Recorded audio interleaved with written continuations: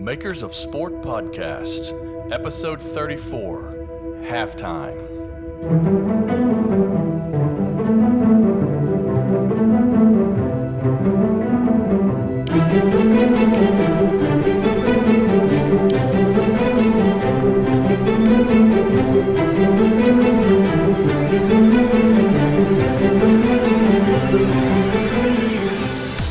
Hello and welcome to Makers of Sport Halftime, the 20-minute show on the off weeks of interviews where I discuss topics such as professionalism, entrepreneurship, and business to help you in your careers so that you can apply it to the sports industry.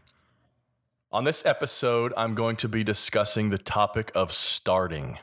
Now you may ask, why would I discuss such an easy topic? What does that even mean? Everyone starts at some point. You start a project, you start working out, you start eating well, you start a Netflix series, or you start reading a book. But how many people quit because continuity is not easy to do? How many people don't even start at all for the fear of failure or simply due to laziness? It's easy to develop the thinking that starting eating healthy will be something impossible to keep up with. And I'm going to die one day anyway, so I might as well eat what I want and enjoy life, right? Well, right there is the reason I'm discussing this topic. And no, I'm not going to be your life coach and tell you need to eat better or exercise.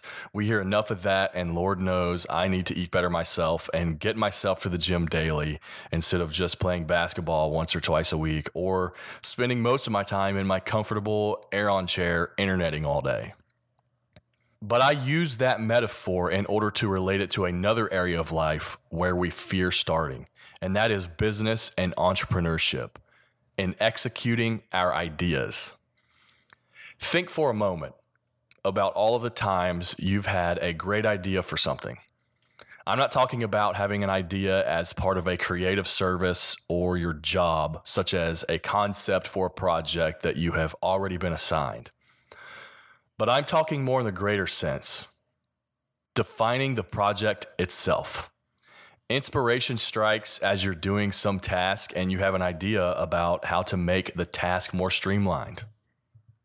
Or you consider that if there was a certain product that solved this particular problem you're currently facing, how much easier your life would be or how much money someone could make from such an idea, since there are likely many that face a similar issue or have a similar need or want. Possibly, you have an idea for a services business, such as a sports design agency or other creative agency that can better serve clients than what you have seen up to this point because of some differentiation point you have developed after listening to episode 30, the positioning halftime episode. Sometimes you may even go so far as to tell your friends or colleagues, let them know your idea and think, someone should do this. If someone pursued that, it would solve a lot of problems and they could become wealthy because I'd buy it or use it.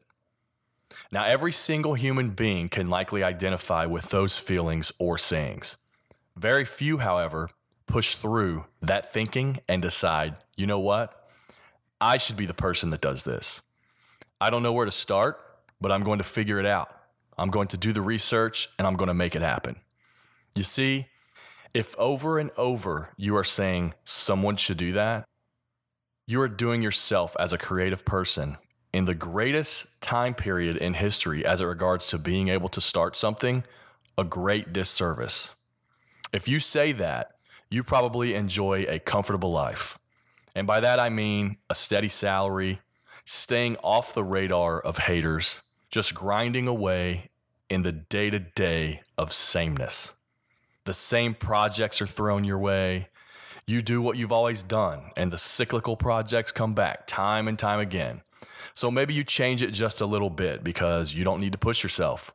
You have a salary, right? Someone will one day come up with that great product that you want and need. You just need to have a little patience.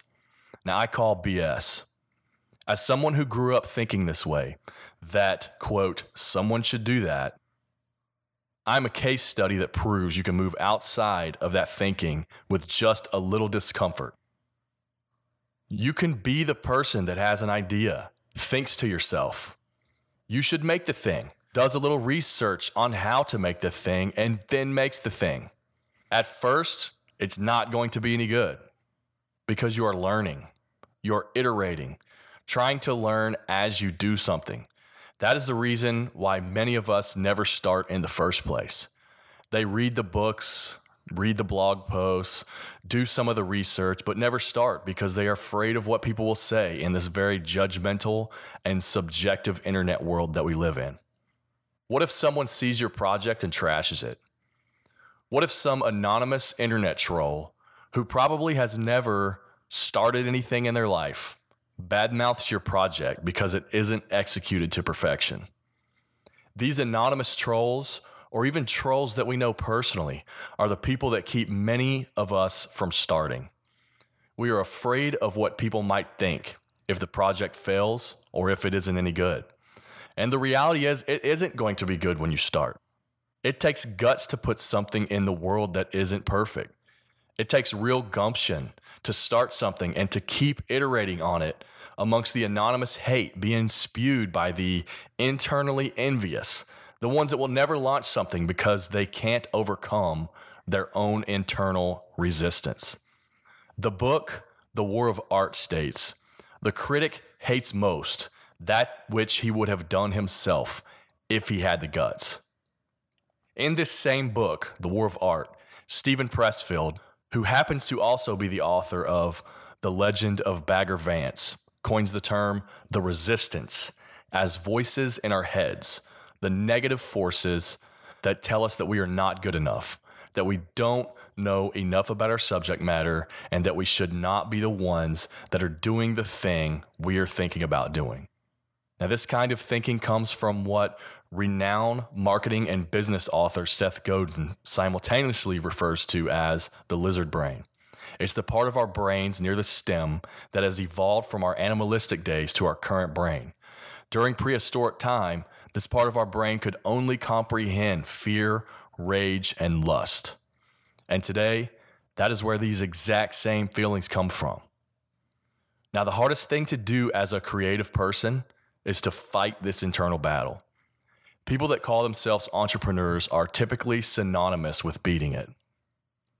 But once an entrepreneurial endeavor becomes stagnant and consistent with revenue making one comfortable, it's easy to fall back into the old practices of not innovating or starting because of these same fears.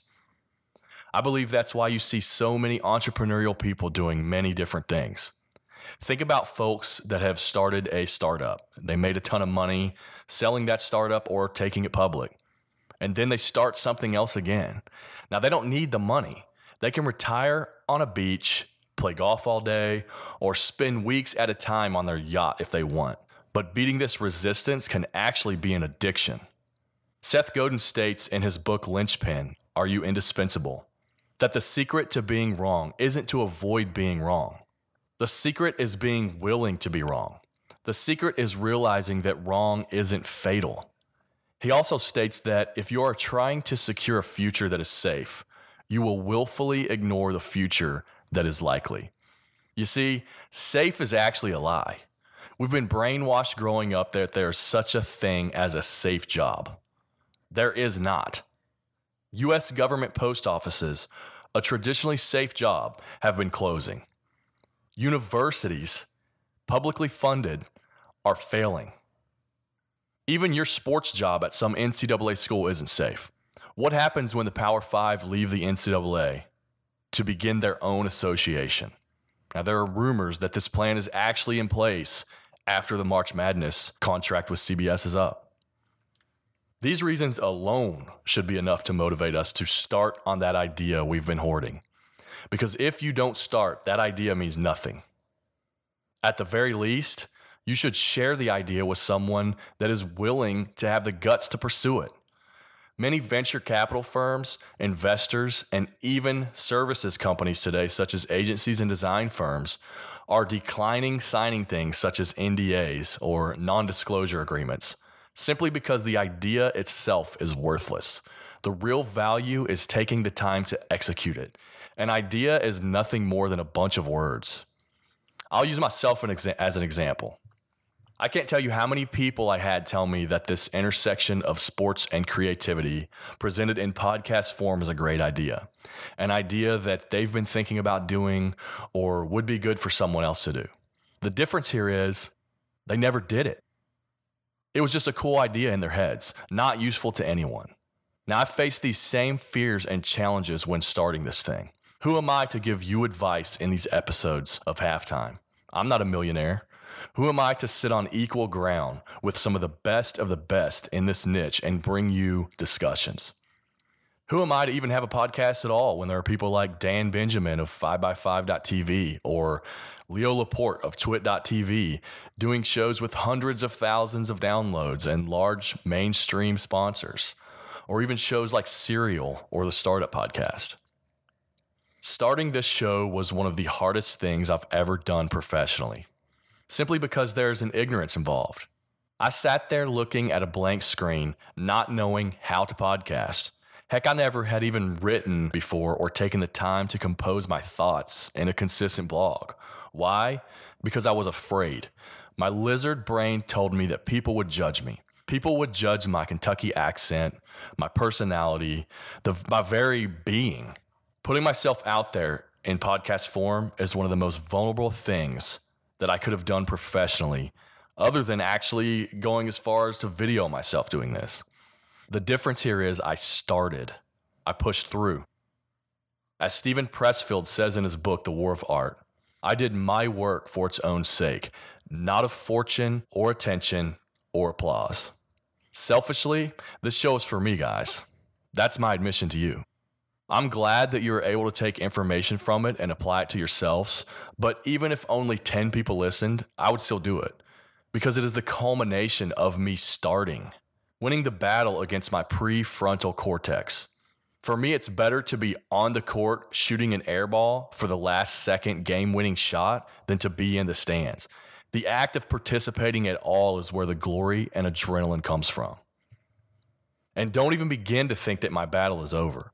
Before every single episode, especially these halftime shows, as I sit and think about the challenge ahead of me, the hours of research, the writing, the preparation, the conversation, even if I'm not in one of the greatest moods or am feeling great, the conversation has already been scheduled and I have to have it, have to be respectful of other people's schedules. These are things I continue to have to push through by starting. Looking at my blank screen and starting writing, or starting a design, or starting with that Skype call. But the feeling I get when it's all over, even if it's just for a brief time, when the interview is done, when the show notes are written and the podcast is posted, that feeling is so great.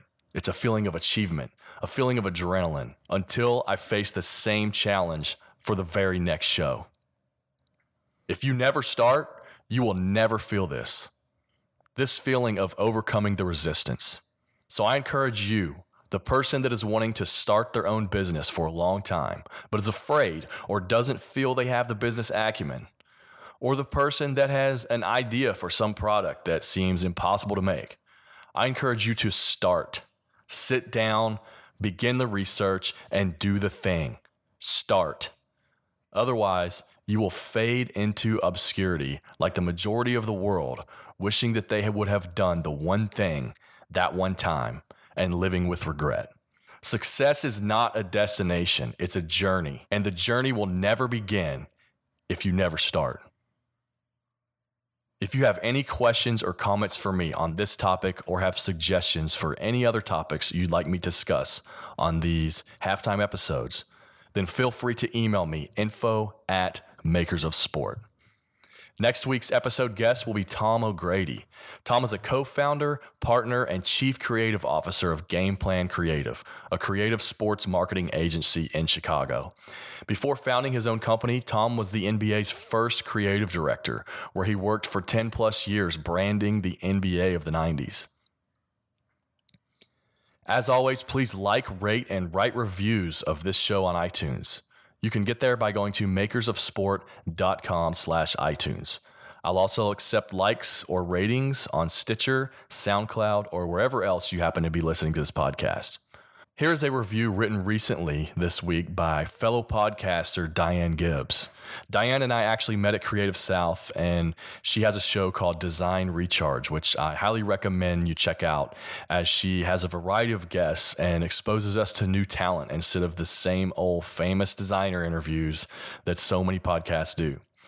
Diane writes, Adam has created a podcast for designers in the sports industry, but this podcast reaches me, a designer not in the sports industry, and gives me insight into business and strategy that I can use in my own niche industry as well.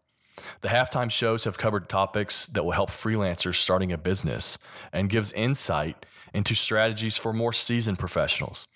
Well written and well delivered, as if he were talking face to face instead of from a script. Definitely worth the subscribe, and look forward to his deep dives and how he asks questions we want to know the answers to. Thanks, Adam, and keep up the awesome work. Many thanks, Diane, for the review. It means a lot coming from a fellow podcaster and especially a design professor. It's good to know that there are professors out there that are keeping up with the industry and don't just stick to the same curriculums they have been taught from their BFA to MFA to direct-to-teaching experiences. Kudos to you and best of luck on your podcast as well. The rest of you, please go right now to makersofsport.com/iTunes and hit the 5-star. Even better, write something on there telling other listeners or myself how much you like the show and what you like about it. Lastly, follow me, ask questions, or say hello to me on Twitter. And like the Facebook page, facebook.com/makersofsport. I'm at T. Adam Martin on Dribbble and Twitter. The show is at Makers of Sport. Until next time, have a good week.